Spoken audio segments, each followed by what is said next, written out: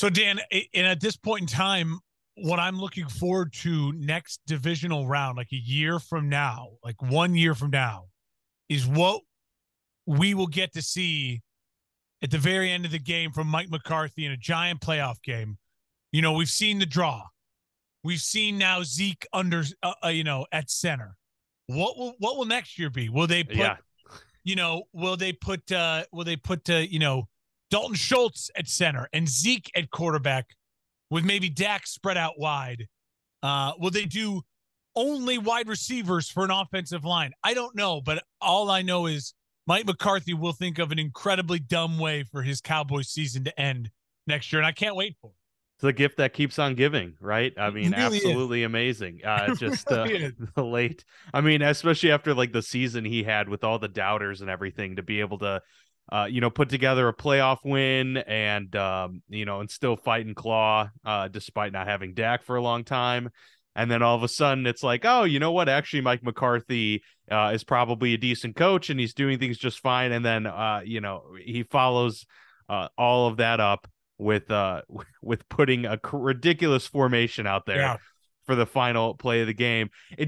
The only thing that would have made sense in that if it was literally an instant throw, but it was like Dak was like waited a few seconds too. It was like they were it wasn't a clear this is going to this guy every time this play happens. No, he was like trying to read the situation. I'm like, in those situations, like you got Zeke getting bulldozed by a middle linebacker at full speed. You're going to have to get that ball out quick. I don't know what the thought was there. What was so great about to me was they lined up in the formation.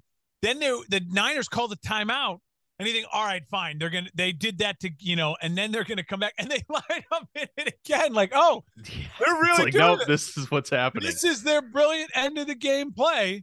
I was just, it was something else, but obviously we'll have to wait and see. I don't know what the Cowboys offseason will look like and where the Cowboys will be next season. I hope I get to watch them implode in the playoffs again because it's just so much fun. But Dan, so many questions for a lot of the losing teams from divisional round, and for the winning teams, you look at it and you have to be excited if your team won, but there's a couple big injuries. There's an ankle. We're on ankle watch 2023 with Patrick Mahomes, and so a ton of storylines heading into this weekend. Seriously, no, it was kind of a wild divisional round with some maybe unexpected outcomes, or at least unexpected performances in this one. And we had some, really interesting storylines going into the week as well. So excited to get into this. Let's get to our divisional recap episode here on the Football Lounge.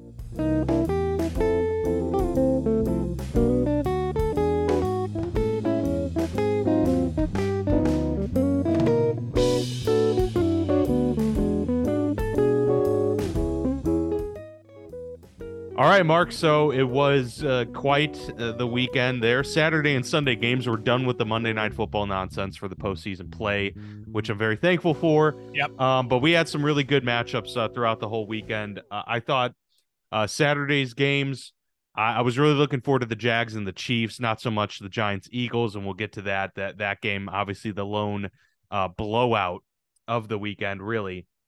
Although there was another close to blowout, I'd say, as well on Sunday.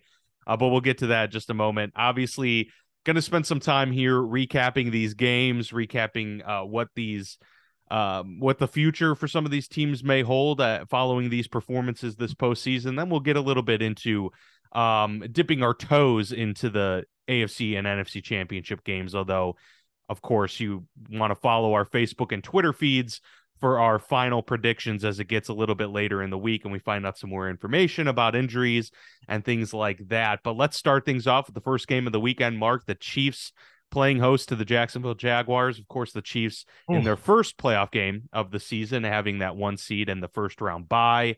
Jacksonville coming in off of that, highly emotional, unexpected and incredible comeback victory over the Chargers in the opening round. So they were bringing some momentum into this game, but Arrowhead, is one of the toughest places to play. I think you could really hear just the influence that the crowd had in this game throughout, just watching it. I mean, you could tell Arrowhead's just different.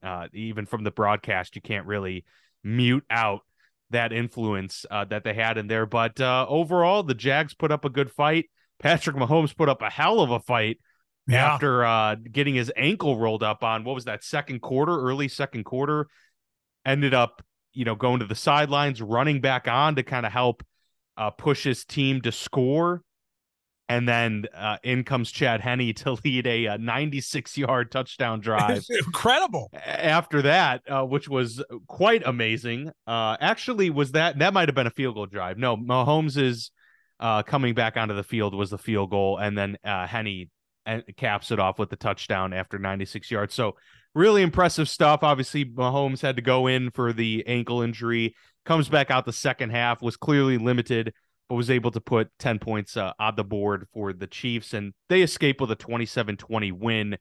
It really didn't feel like the Jaguars were in control of this game at any point. It did feel like Kansas City kind of had that from the start. They got out to that early lead. But, Mark, you got to give Jacksonville credit for making this a 7-point game. Chiefs were favored to win by 9. So Jacksonville beats the spread. I'm just curious what your thoughts were from a Jacksonville perspective, and then from a Kansas City perspective, obviously, with the way Mahomes battled when his team needed him the most in this one. Yeah, well, first off, I'll start with Jacksonville. I thought their one chance to really win this game was to completely dominate with they have a solid defensive front. If they were able to dominate with the defensive front, I thought they had a chance to maybe pull an upset. And then obviously when Mahomes goes down, you're immediately thinking to yourself, like, oh my God, here's Jacksonville's chance. Can they find a way to get ahead here? And that Chad Henne drive settled everything down. And it was like, oh, okay, the Kansas City Chiefs are going to win this football game. The game went how I predicted it, minus the injury, in the sense that I predicted that Jacksonville backdoor cover, and so I felt good about that. I left the game feeling, if I'm a Jacksonville Jaguars fan, you have to leave the game feeling really, really solid, in the sense that you now feel like, hey, this is our division. We've already know we're adding a dynamic offensive piece in Calvin Ridley next year. You've already made that trade. So you already know you're going to be better at the start of next year on offense. And can this offense now, another year under Doug Peterson, another year in the system, like, what's that next step? Like, Jacksonville seemed a little overmatched in this game. And I'm not saying that next year they're going to come and they're going to beat a Kansas City in Kansas City. It's the Chiefs. It's Mahomes. It's Andy Reid. They're the best of the best for a reason. But it didn't feel like Jacksonville didn't belong. And that is huge if you're a Jaguars fan. It felt like Jacksonville belongs in these games, in these rounds of the playoffs. And that is massive. That's such a great feeling if you're a fan base. Now, we'll get to the Bills later, but on the flip side, after years of being like you feel like you belong and not advancing farther than you'd like, that's when it can be really, really frustrating as a fan base. That's what the Bills are going through this morning. But the Jags are the beginning of this. And so it's a really, really positive feeling for the Jags. Now, for the Chiefs, it's all going to be about Mahomes' ankle. I thought the Chiefs played really, really well in this game. I thought the Chiefs were able to run the ball effectively. And the Chiefs have done that in their last couple playoff runs. At times during the regular season, they have one of the most inconsistent run games. But Pacheco was just really, really a downhill runner at big moments when they needed to, against a good Jacksonville defense. And so that's going to bode well for them, because as we saw with the Bills in Cincinnati, you need to be able to run the ball and control the clock against the Bengals. And so if the Chiefs can develop a run game, especially with an injured Mahomes ankle, that's going to be huge for them. Great to see that Patrick got back out there. I also love the storyline we're getting this morning now, as we cleared through the dust of the weekend, that Andy Reid was not going to let Patrick Mahomes back in that game until he got an x-ray. And kudos to Andy. Kudos to the training staff for being firm on that. Like, if you prove to me that ankle's not broken, then tape it up, sure, and get back out there. And they got the x-ray, not a broken, just a high ankle sprain. And now we're going to watch. Apparently the reports were yesterday morning, I think it was Schefter saying that Mahomes his ankle was feeling better than they expected it to be feeling the day after the injury. but it's going to be that like Wednesday, Thursday of this week when the swelling is really settled in, when you haven't been practicing, when you're just all you're doing is trying to rehab that ankle, a 4-week rehab in 5 days. That it's going to be really, really interesting to watch for Mahomes, and it adds such a great little extra bit of excitement to what will already be a great game between the Chiefs and the Bengals. Yeah, I mean, the guy's a warrior. We've known this for quite some time that he puts it all out on the field, and this kind of just further reinforced that idea. I mean, we've seen it time and time again in the past. Joe Flacco, Philip Rivers playing on a torn ACL, doing whatever they could, to bring their teams to victory in the most crucial moments.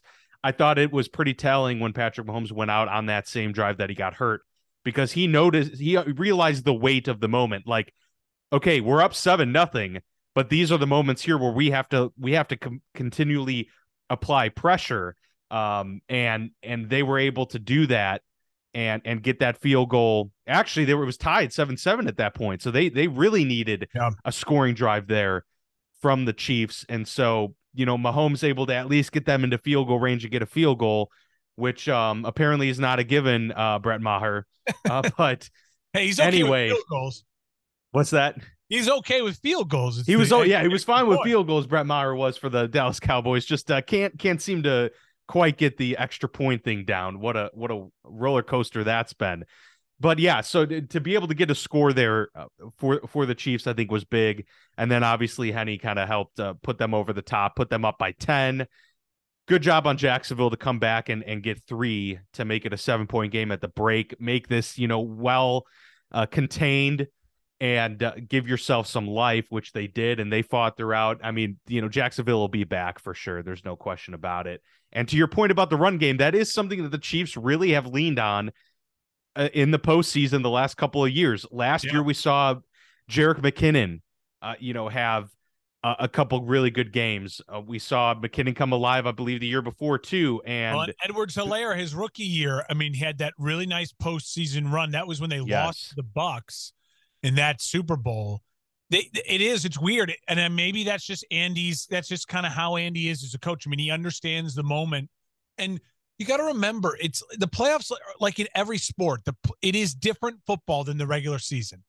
And the Chiefs, as explosive as they've been in their Mahomes career here now in this 5-year run, they also are really, really good at just being able to sustain drives, like having long drives. And sometimes the best defense in the NFL postseason is an offense that can hold on to the ball, run the clock, and stay on the field. I mean, credit to the Chiefs, because we saw some other coaching staffs this week and not be able to do that. Yeah, and credit to their run game alternatives as well with the screens. They're the best screen team in the league and have been since Mahomes took over. But Travis Kelce, 14 catches, man. 14 catches. Yeah, 98 yards, 2 touchdowns. What an incredible performance. That was unreal. He really is special. And now, listen, the NFL is very different from even when Tony Gonzalez played as a tight end in the league. Yeah. And they receivers used to not go across the middle. Tight ends used to not go across the middle because that's when Ray Lewis could just rip your head off. That's when linebackers could do that. They can't do that anymore. Safeties, the Ed Reeds, the Troy Polamalu's, going all the way back to the Ronnie Lott's. Like, you did not go across the middle. That was the defense's area. Everything had to be the numbers and out towards the sidelines. The Chiefs and Travis Kelce and Andy Reid have literally mastered the new rules of the NFL. It is a different NFL. My co-host on my morning show, Sam, she's a football fan. Her husband's a big Steelers fan. You met him during the wedding and all that. And they, good man. So they watched a lot of football. And one of the things she was watching with her husband just like a week or two ago, and she was asking me about it. She's like, she was watching that Peyton's Places on ESPN.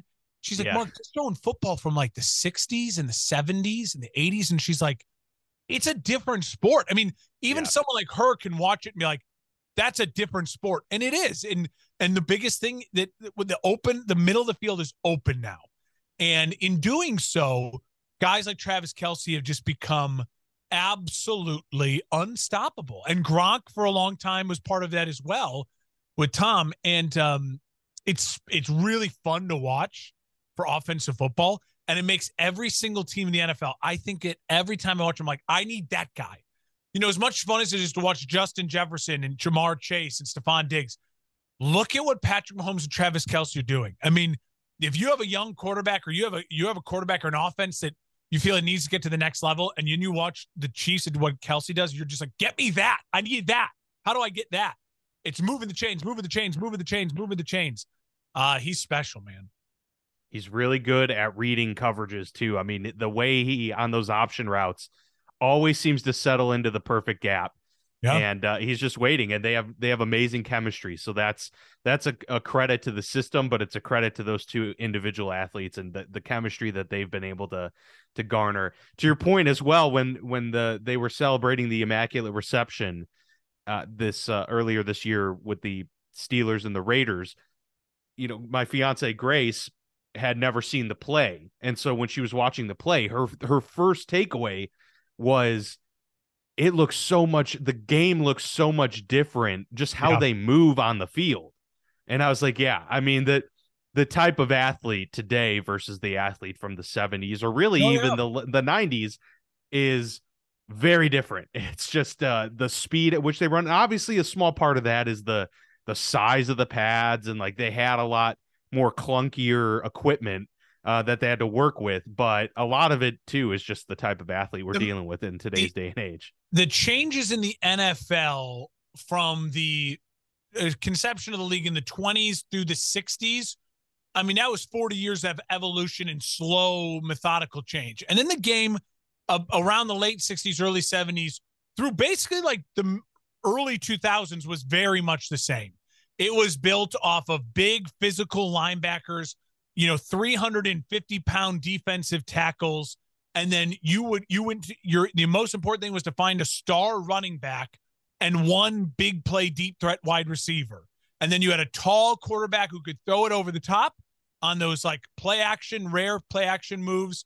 And then you just fed your running back. And it was the very rare opportunities that you'd get a Marino or an Elway that would pop up who were just like, nope, a little different, and they could really sling it consistently over the.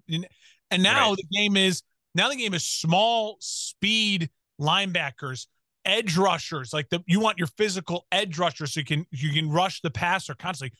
Vince Wilfork, he might not make the NFL anymore. You know what I mean? Like that 350-pound 6'3" guy is just it's a mute point. Like you don't need that guy playing nose tackle anymore. William the Refrigerator Perry's.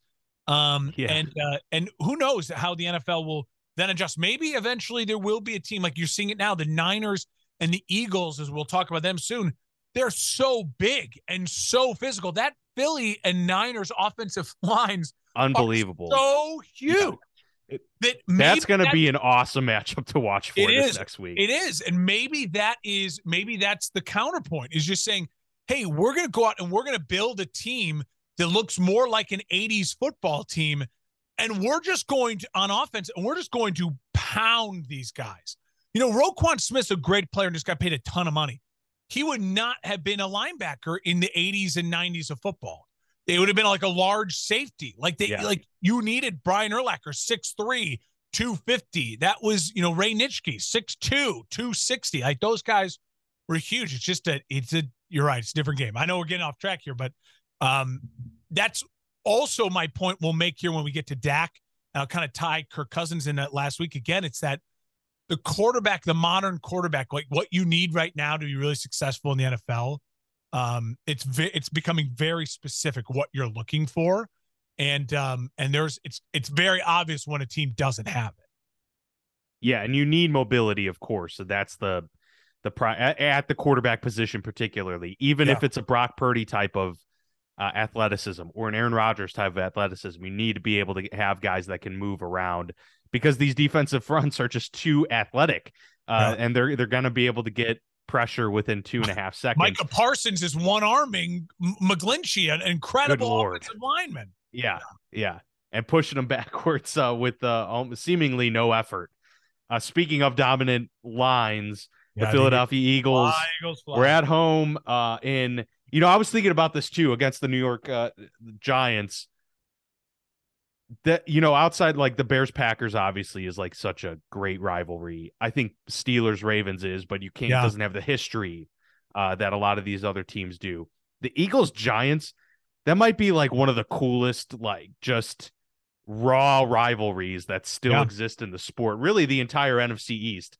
So just seeing those two teams on the field in the postseason kind of felt special. It felt like intense. And obviously Jalen Hurts returning after several weeks off with his injury. He looked a lot better, didn't run nearly as much as maybe we anticipated, but he ran effectively when needed. And this game was much less about Jalen Hurts lighting up the New York Giants, and it was about that offensive line for Philly completely dominating.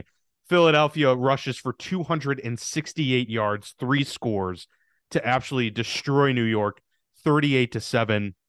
Daniel Jones coming back down to earth after a pretty probably his career best performance in the opener.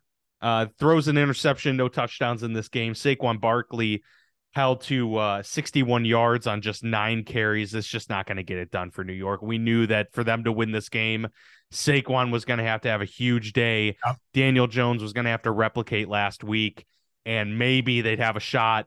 But they're blown up by 31, and it seemed like the right team advanced to the NFC Championship game, and I don't think there were many surprises.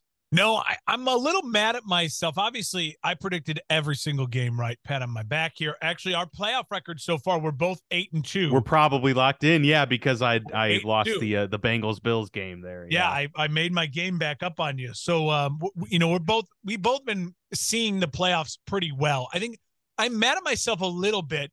I had the Jags covering as my bet, one of my bets of the week, and I was happy about that happen. And I had this as an over, and it missed the over by just a score. And my thinking on that was with not knowing the health of Philadelphia, I felt like the Giants were going to be able to they were going to come out more like, we're going to have more trick plays. We're going to have just like throw everything at the wall and try to make this game chaotic. And they would get an extra score or a cheap score in some way, shape, or form there to keep it a little closer and to make it a little bit tighter. But in reality, what we saw was a team that did not belong in this round of the playoffs. The Giants just are too far away. They've had a really nice special season. And Daboll deserves a ton of credit, but they are about 4 B players and 2 A players adding to their roster away from being like, oh, they can compete in this level of the postseason. I will say that the Eagles are just one of those teams that I don't know how sustainable the Eagles' long-term future is. I don't really care because right now they're a juggernaut. Right now they play a brand of football that is so important to play at this time of the season. And they have guys who can beat you. You know what I mean? Like when Lamar Jackson, the Ravens, like when their offense was humming like 2 years ago, when he won his MVP 3 years ago, it was a brand of football similar to what the Eagles are doing now, where you're just like, God, they're just mauling you with this run game. But the difference is between that, is that they still have AJ Brown and Devonta Smith. And they have a quarterback whose strength is like, I can throw a really good deep ball to guys who could just burn you. And he's accurate in the short stuff to where just get it into their hands and on a quick screen and let them go and get a chunk of yards too. So Philly, I will say this. I'm very high on Philadelphia. I have been all season long with the Super Bowl planes. I'm very high on Philadelphia in this weekend's matchup. We're not making official predictions on this show. We'll make them on social media, as we said, later in the week, because I want to see how all the health plays out. But I'm feeling right now this morning, I would be I'd be a little stunned if it's not Philly in the Super Bowl. And Dan, when we preview the Niners Eagles, I'm going to refer to a tweet, so I'm going to save that for later. But I'm like at the end of that Niners game last night, when it started to become clear it's going to be Niners Eagles, there's going to be some real things to watch out for that I think just favor Philly, and we'll get to it when we preview that game here in a bit. But great win for the Eagles. You're absolutely right. Historic matchups. And for the Eagles to kind of find their momentum and their groove, I think they were doubting themselves a little bit when the injury bug hit them late in the season. And so worst time to get hit with the injury bug, late, right? Because they had all this momentum. They were the last undefeated team. They were playing such great football. And then the injury bug hits it, and then you start to think, oh my God, it's unraveling, and that pressure.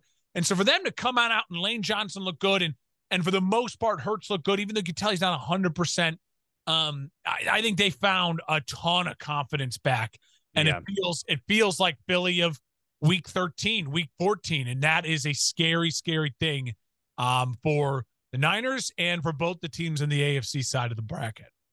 Yeah, a performance like this could have two effects. It could have a positive effect of giving you that confidence, reinvigorating the team. It could also have the effect of complacency and, thinking, oh, we're all that. I think it's the former for the Eagles just because of, as you said, the way they ended the season. They needed this so badly, and I think it's only going to serve as a springboard for them going into next week. That's going to be one hell of a matchup to watch. Both of these are. But that game in particular, to see which trench wins the game.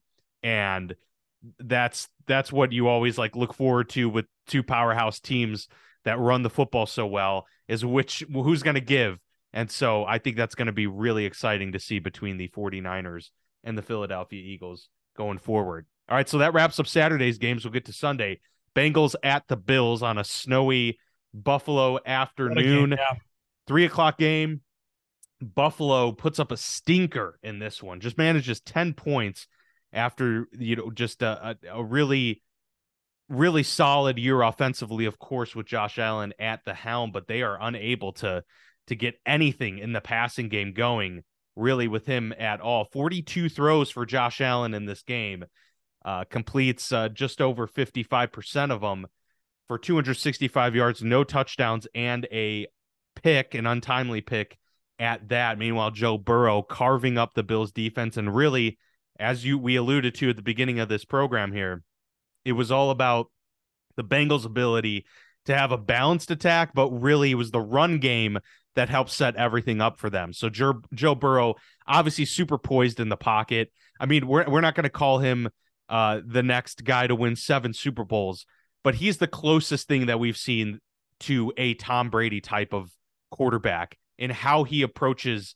each game and his poise and confidence at such a young age. I mean, he's really been able to completely take over and take command of the huddle and his teammates. He's mobile when he needs to be, but he definitely does all of his damage from the pocket, probably 95% of it from the pocket. And he did that again today. I mean, you needed the stars to show up. Jamar Chase has a couple really nice grabs, including that touchdown in the back of the end zone. And then Joe Mixon, just, solid 100-yard outing, getting the touchdown as well. And the Cincinnati Bengals controlling that time of possession en route to a huge win. 27-10 felt like it was a 30-point blowout, really, by the end of this one. Well, I will say when I predicted this victory for the Bengals last week, and then I doubled down on my Saturday show, and when I said on that show, and I wasn't 100% confident when I said it, but I just felt deep down the Bengals defense has played really solid all year, and I kept saying to myself, the Bills do not have Von Miller. The Bills went out and got Von Miller because of what happened to their exit last year, where they felt like they just couldn't get Mahomes when they needed to in that game. They needed the pass rush, and they needed the pass rush, and I just felt like, you know what, Joe Burrow, if there's anyone who is good at playing behind a bad offensive line right now, it's Joe Burrow. He did it all last year, and so the Bengals have the game plan to go on and say our offensive line can't block. How can we still move the ball? And they were magnificent. They really were. A couple thoughts. Let me start with the Bengals. If I'm a Bengals fan, obviously, I think you're not crazy with the Brady comparison, but I would put it more in the sense that this Bengals team reminds you of 2004 through 2018 Patriots, where the New England Patriots and Tom Brady's like the height of his dynasty, not early when they were still young, but by like 2004, 2005, when he really became a star. And then through like 18, his last year or two there in their last Super Bowl run, it didn't matter if the Patriots were home, on the road, neutral site. You just felt like it doesn't matter. They have Brady, and they have and they just know their identity. And the Bengals are starting to really feel like that. They are starting to really feel like, oh, it just doesn't matter. They don't care, and it doesn't matter. And that's scary. And Burrow is the most accurate quarterback in postseason history right now, and that is an incredible stat when you think of all the great quarterbacks who've had great runs in the postseason. They are a complete team, and if they can get even slightly healthier, and they can add one of those offensive linemen back, it makes them very, very intimidating. If I'm a Bengals fan, I feel confident. We're 3-0 against Mahomes. Zach Taylor out-coached Sean McDermott up and down the field yesterday, and I feel confident knowing that he will put a game plan together and be able to make adjustments if that game plan is not working. So you feel good if you're Cincinnati. And on the flip side, if you're Buffalo, you look at this game and you say to yourself, it's the same errors. And that's where I'd start to get frustrated with my coaching staff and my organization. Like, it's 3 years in a row now where it's just all on Josh Allen. It's a second offensive coordinator. It was Brian Nabel now into Ken Dorsey, where there's no run game. The offensive line play is just not good enough. And what have we been saying for the last month? I know I've been saying it. We've talked about it in the show. When it's 3rd and 4 to 3rd and 6, it doesn't feel like Buffalo has any plays. It doesn't feel like they have any identity on just like, oh, no, yeah, we can easily get a 3rd and 6 and a 3rd and 4, whatever. Not a big deal. Because it's either Josh Allen just scrambles or Josh Allen throws a deep ball. And they need a little bit of an overhaul, maybe. Maybe I'm overreacting. Maybe if Von Miller doesn't ever get hurt, they win that game. And maybe we're not overreacting. So Bills fans have got to be in their head this morning, because I'm in my head, and I'm not a Bills fan. I'm just trying to analyze it. You know what I mean? No, it's a tough thing to square. It really is. You feel like you don't know which way is up right now if you're Buffalo, because I think it's rightful to say if you had Von Miller, that maybe you win that game easily. That you went out and bought a game wrecker, and your game wrecker wasn't there. But then I also would say, as a coaching staff, I just felt I'd be really disappointed if I was a Bills fan of my coaching staff. It felt like you have a defensive head coach, and you have Leslie Frazier, who everyone talks about. Leslie Frazier. He needs another chance. Just like Todd Bowles. And his defense got absolutely gashed in the first quarter, and they were embarrassing. They came out and had no answers at all. Even after the first drive, you're like, okay, here's what they're trying to do. There was no adjustment. There was no, now let's get a 3 and out.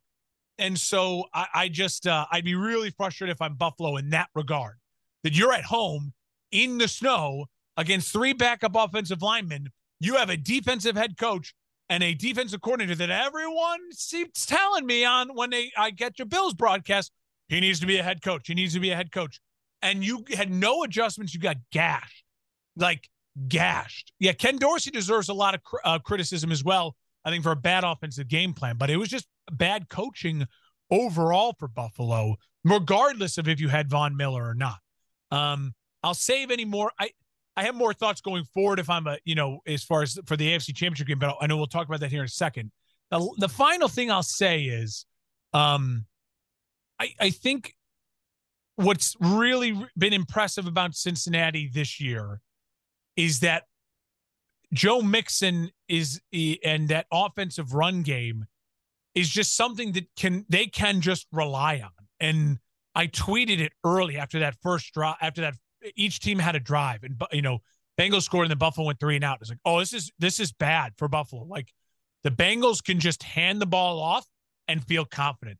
The Bills feel like they hand the ball off because it's like, oh, we should probably run a run play, shouldn't we? Yeah, it feels like we should run one. And you could just totally tell that one team had a ton of confidence and the other team didn't. And nothing changed the rest of the game. And that's brutal if you're a Bills fan at home in Bills weather. Yeah, we'll have to look at the metrics, come season's end and everything, because I'm interested to see just how much of the Bills' defensive dominance throughout the season was due to the fact that the offense put up early leads on a lot of teams, and these teams really were not able to have their balanced attack. But if you're facing a team that can actually effectively run the ball and it's a close game, the Bills defense looked relatively pedestrian. I know the back end is pretty stout, but their front seven leaves a lot to be desired. Matt Milano's the only guy that they could really rely on to make consistent plays. And it's like, you need a defensive line that can plug those gaps, because not only does that take the run game away, but then you would be forcing the Bengals into some more predictable situations in general. You're giving your guys a much better chance when you can't really peel back your ears and just rush the passer. Yeah. Then you're leaving yourself open to getting gashed. That's what happened. I mean, that's it really wasn't anything mystical about it, as Mike Tomlin likes to say. It's straight up, they beat you, smacked in the mouth, and that's how this one played out. Right. And that's why you lost by 17. Right now, from top to bottom, if you wait everything, owner, GM, coaching staff, players, I think it's fairly close between Buffalo and Cincinnati. Like, if you factor in everything, like, I like Buffalo's ownership a lot better than I like the Bengals. And we know the story. They're cheap. But when you factor in head coaching, actual talent on the field, there isn't, like, the Bengals are better, or they're just better overall right now. And part of that is Joe Burrow is better at playing quarterback at this time of the year, in this pressure, it seems like, than Josh Allen. Josh Allen, and you got to remember yourselves. I mean, remember when Andy Reid could never win the big game? We'd be really critical of Andy Reid. We'd always say, listen, well, that's Andy Reid September football, when it's 75 degrees and sunny, and yeah, there's no worry about it. Joe Burrow is seemingly, like, in this bad weather, in the cold weather, it just doesn't affect him at all. And Buffalo's offense stalled in Buffalo weather. And I just don't understand how you as an organization can't look at that loss and say, we need to find a way to be able to, our offense, to win more games like San Francisco can run the ball and play because this is it. You're going to be winning your division. You're going to have home playoff games. You're going to be in bad weather in January in Buffalo. You're building a new stadium. Yeah, it's going to happen a lot. Yeah. It doesn't have a roof. So, like, you've got to figure that out. You just got to. 100% agree with you there. All right. Cowboys at the 49ers to round out the divisional round games.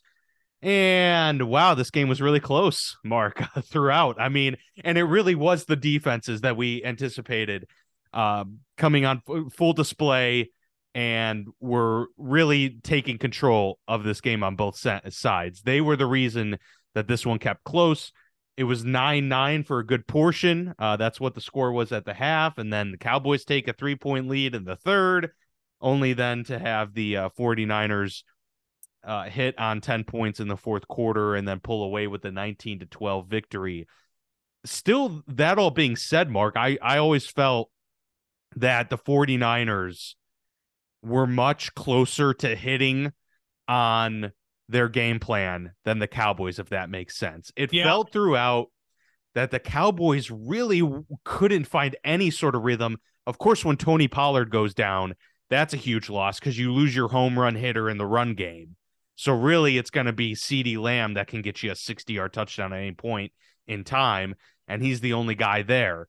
Whereas the 49ers have so many different ways that they can attack you, and they had moments of chipping away. It did feel like, man, at some point, they're going to break through. Christian McCaffrey's going to have his big run. Yeah. Debo's going to have the big moment. And really, it was at the end of the day, it was Brock Purdy making big plays and some really clutch throws to Debo, to Ayuk, and to Kittle down the stretch there that really, breaks this thing open.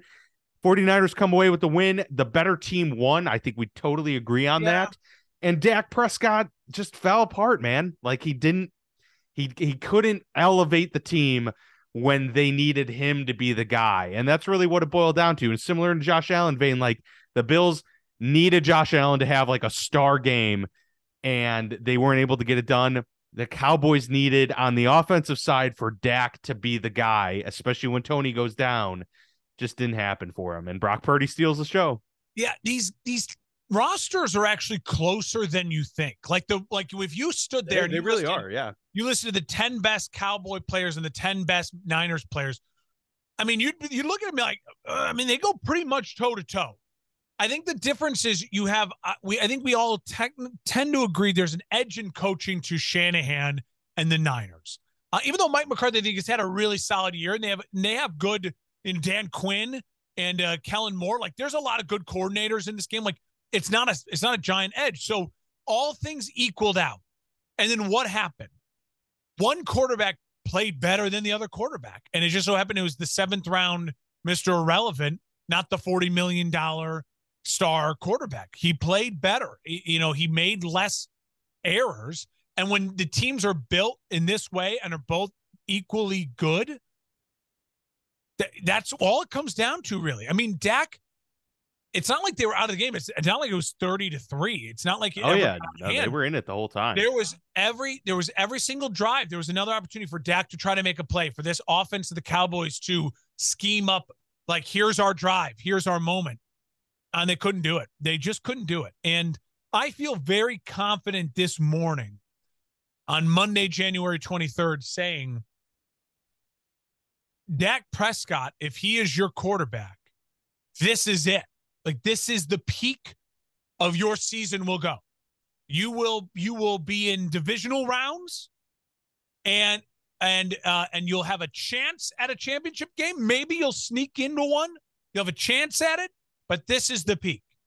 Like that, because now Dak is, and our main, I wanted to bring up my Kirk Cousins thing. I tweeted during the game, and I think it's really important for me to clarify this, because if you follow me on Twitter and then you're listening here and you're like, well, wait a minute, what are you saying? I will now forever rank Dak one spot ahead of Kirk Cousins anytime we do quarterback rankings. They're the same guy. I will rank Dak one spot ahead because Dak got his team to the next level in the playoffs. Kirk did not, because Dak was willing to sacrifice his body and actually run. And like, hey, it's a 3rd and 5, just squeak and run.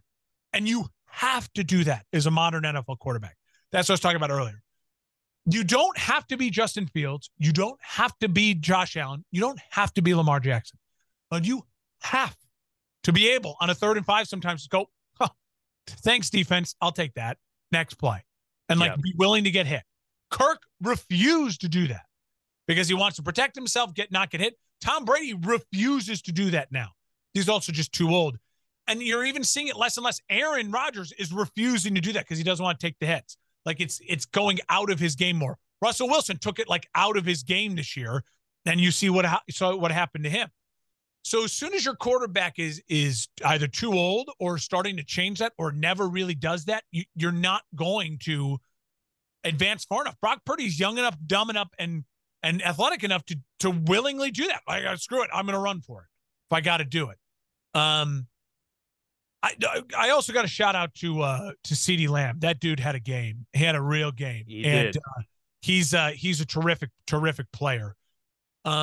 Listen, Cowboys fans, I if you're really upset this morning, I don't know why. I really don't. Like, you should be pissed because you had a chance to win this game. But again, even if you then somehow beat your division rival in the Eagles, like, you just don't have enough. Like, you don't have a quarterback who has enough. This is what Dak is. I just don't feel like Cowboy fans are admitting that to themselves. Yeah, I know. They want to come up with reasons that they lose a lot of things. That is just what it is. When was the last time we had a mediocre average quarterback win the Super Bowl? I mean, really, the closest thing you could say was probably Joe Flacco, but he had an epic season and an epic playoff run. Yeah. But you can't Like, even if you're just good enough, Like that's Foles, not like good enough to win a Super Bowl. yeah, Nick Foles, Joe Flacco had these incredible runs, and Right. Foles. Yeah, that's a good point. Yeah. those I are mean, those are outliers though. Those are outliers. Like overall, yeah. you Lightning need in a someone bottle. you need someone who's just more than consistent. Now for the Niners, and I know we're going to preview these games here in a second, so I don't want to spend too much time on this. I'll say this. Um, I think they got there were times I think they got lucky. I think there were times that game watching you're like Dallas is still in this game. I mean, it was 6-6. It was 9-6. I mean, they could not put Dallas away. Dallas's defense and Dan Quinn called a hell of a game. And Dallas's defense is, I would say, not much better or just as good as Philly's. And I trust Philly's offense way more than I trust Dak and that Cowboys offense. So I would say, and they were at home. So I would say there were times where I was a little disappointed in the San Francisco offensive line. Those holes, the running game did not open up early enough in that game to really help Purdy. And I think they got a little lucky that their defense played lights out and shut down Dallas. And Dallas offensively, I think, called a pretty bad game, and Pollard got injured. That certainly helped them out as a ton. Now they won the game. They did enough. Purdy did enough in the second half. And again, kind of like the first game of the playoffs, bad first half, nice second half. So now you got a little consistency where you're like, hey, this kid, he bounces back, he takes adjustments, he sees things. You can sell yourself on that if you're a Niners fan, but I think you're the Niners looking back at this game, how they didn't really put away the Cowboys. It's a little concerning. Yeah, I mean, and I'm sure that the talk for the week is going to be, wow, we really need to shore up some things if we're going to try and get a win next week and get to the Super Bowl. There's no question about it. The Cowboys defensively were a stout front and were really difficult, made things problematic in the run game, particularly. So, yeah, they're going to have to definitely pay more attention to some of those details if they want to get a win against the Eagles, which certainly match up similarly on the defensive side there as well. So that's what we have for the AFC and NFC Conference Championship games. 49ers at the Eagles, Bengals at the Chiefs. Both games next Sunday. So the 49ers at the Eagles start things off at 3:00 on Fox, followed by the 6:30 AFC Championship game, Bengals at the Chiefs. Yeah. And then we look forward to the Pro Bowl week, which I've seen those commercials with Peyton and Eli. They're pretty awesome. And I think it'll be fun. I think it'll be fun too. They've kind of hinted at a couple of the, skills competitions that they're going to do. They got dodgeball and some other things like that. I think it'll be a lot of fun. Way better, back to basically the early 2000s of Pro Bowl skill competitions when we actually enjoyed watching the Pro Bowl. So looking forward to that. But obviously these games need to be decided before any of that gets underway. We'll just give initial thoughts on these matchups. Of course, as we've mentioned a couple times throughout the show here, not going to have a final prediction just yet. Probably kind of mid to late week once we get more information. But obviously, we're going to be looking mostly at Patrick Mahomes and seeing what that situation is like. Yeah, for him. The Bengals, what's their offensive line going to look like? So there are a couple key factors going into that game. But the 49ers at the Eagles, that it's a tough job for San Fran. That's not an easy flight. It's not a fun one to go all the way to the East Coast. Yeah. But they're going to have to, make that trip in a hostile environment. There are a few fans as rowdy and as intense as Philly fans. So the environment should be good for sure. And like we've said, they match up incredibly well. Both of their fronts. We could be looking at a very similar game to what the 49ers Cowboys game was, except as you've mentioned, it's the Eagles offense that can really put things over the top. So my initial thoughts are I'm probably going to take the Eagles, and that's kind of what I've had going into this postseason, late regular season. I had predicted Chiefs and Eagles. I really thought this was a year where the 2-1 seeds were just that much better than the rest of the playing field. And that's kind of where I'm going to stick with this. I think it's going to be a Chiefs-Eagles Super Bowl matchup. But obviously, either one of these can go either way based on how the opposing teams match up with these respective guys. If it was Chiefs Bills, I would feel a lot better about the Chiefs than I do with the Chiefs Bengals. Just Yeah. the way that Cincinnati can beat you in a lot of different ways, and I'd feel better if it was Eagles Cowboys in this matchup. But at the end of the day, that's what we have, and should be good. I'm looking forward to it. But run game is going to be key, especially in that Eagles 49ers matchup. Christian McCaffrey, he's going to have like 150 total yard day with a couple touchdowns, in my view, for the 49ers to win. I don't think they're going to be able to get it done just with Brock Purdy lighting it up with George Kittle over the middle and some Debo plays. It's going to have to be heavy run, and it's going to have to be early and often. Yeah, I'll say this. I'm looking at the lines here now. That's what I've been staring at. As of noon today, I took a screenshot of this at noon from the Barstool Sportsbook. Philly's favored by 2.5, over under 45.5. And to me, I think Philly should be favored. They're the 1 seed. They're at home. But the 2.5 is telling you on a neutral site that, they would lean this as more of like a pick 'em at this point. And I think that's fair. I think Philly playing this game at home is really important. The Philadelphia crowd is insane. Look at the weather when you went from those games yesterday from Buffalo where it's cold and snowing to then they cut to Greg Olsen and Kevin Burkhardt in Santa Clara. And it's like, right. It's beautiful. Got a sweater on, but it's nice out here.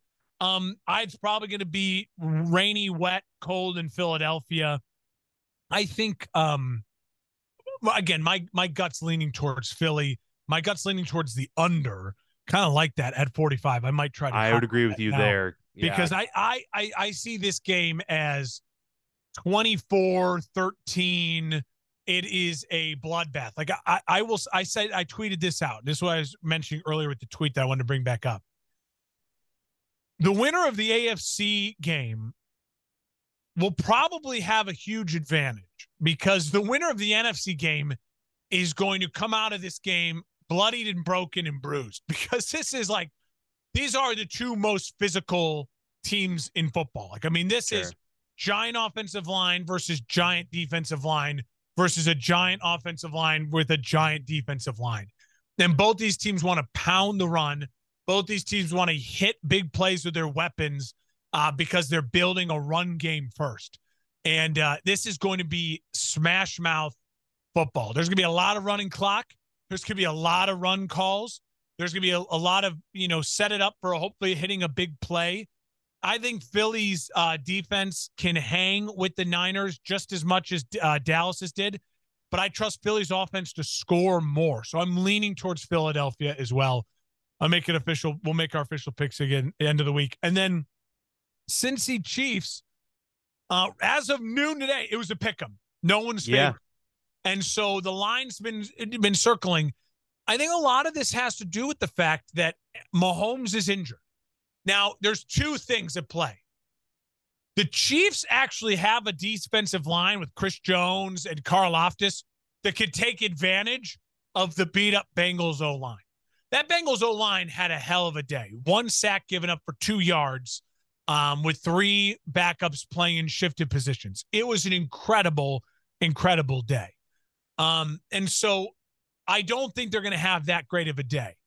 But on the flip side, the Bengals have a ferocious defensive line, and Mahomes, if he's going to play, but what you're going to lose from Mahomes is it doesn't matter. He can throw off platform. He has arm strength. He can do all the weird angles. He's never throwing on just set drop anyways.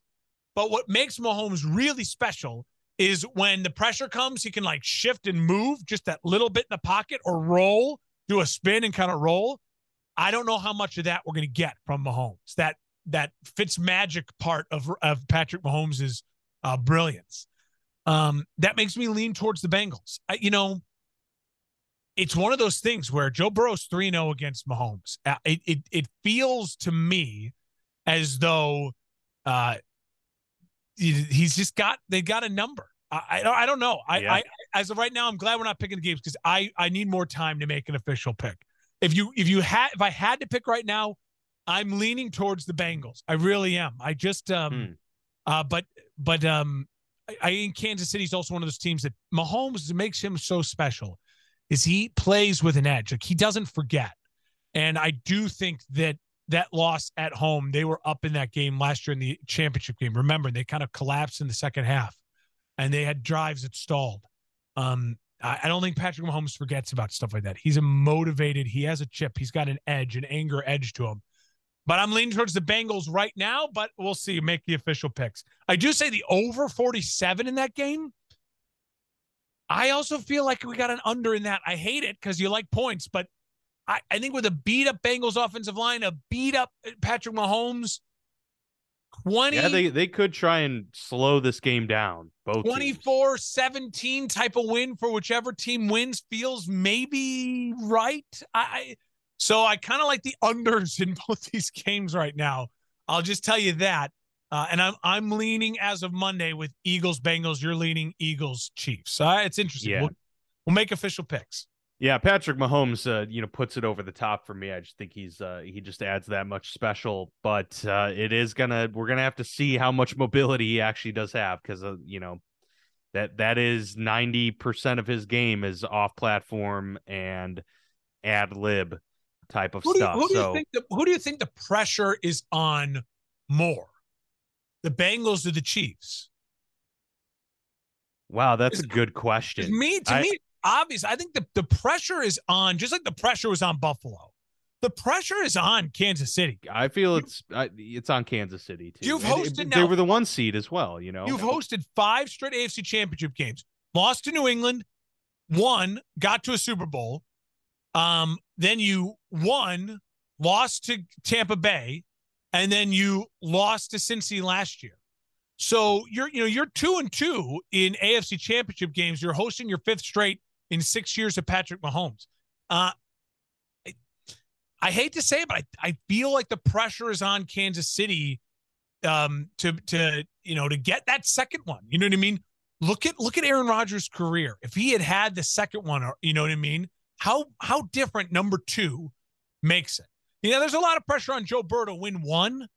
And Allen to win one, and now Lawrence and Herbert and all these guys, like you got to get one, you got none. But getting 2 is, once you get 1, the most important thing you do is get 2 and get it as quickly as possible. Get to the second, yeah. Because then you're set. I mean, you are set. If you get it's rare for quarterbacks to get those 2 Super Bowl. I mean, we've seen the list. It shrinks considerably from the 1 Super Bowl winners to the 2 Super Bowl winners. The only thing I would say is that the Bengals do have some pressure in that you want to get that Super Bowl win while Joe Burrow's on his rookie deal, cheaper deal, and. Yeah. Because once you start having to pay him, and then you're gonna have to pay him and Chase pretty much around the same time. T. Higgins is gonna want an extension at that. Remember, Higgins is on Higgins and Burrow are the same draft class, so you got to pay them both now, and then exactly. Chase is the next year later.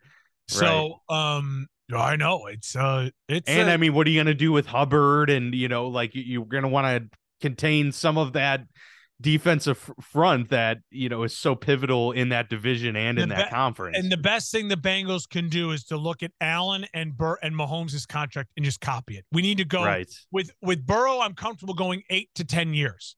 I'm not comfortable going 8 to 10 years with Lamar. I'm not. I'm sorry, but with Burrow, I am. So so you look at that, so you can spread it and spread the cap hit and make it a little friendlier.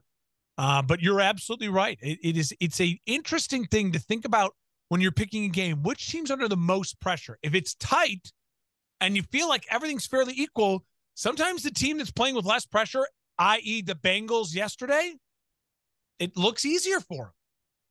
Some teams are just, have that feeling like they're playing with house money, and that is a dangerous thing. That's what, Jacksonville with against the Chargers seemed to have that, especially after that first half. They were like, oh, well, there's nothing to lose now. Let's just go scorched earth. And it turned into one of the greatest comebacks in playoff history. So going to keep tabs on these matchups for sure. Be sure to, follow us on social media, on Facebook, on Twitter at FB Lounge Pod. Check there for our mid to late week finalized predictions for this game. We'll also have our bets of the week that we put out every week as well. Mark does a great job with those, so just be sure to check that out and see where your opinions stack up with ours. But in the meantime, you can always let us know what your thoughts are in the link to this episode that we put out there every Monday as well. So hope you enjoyed the show, and we'll see you back here next week on the Football Lounge with Mark and Dan.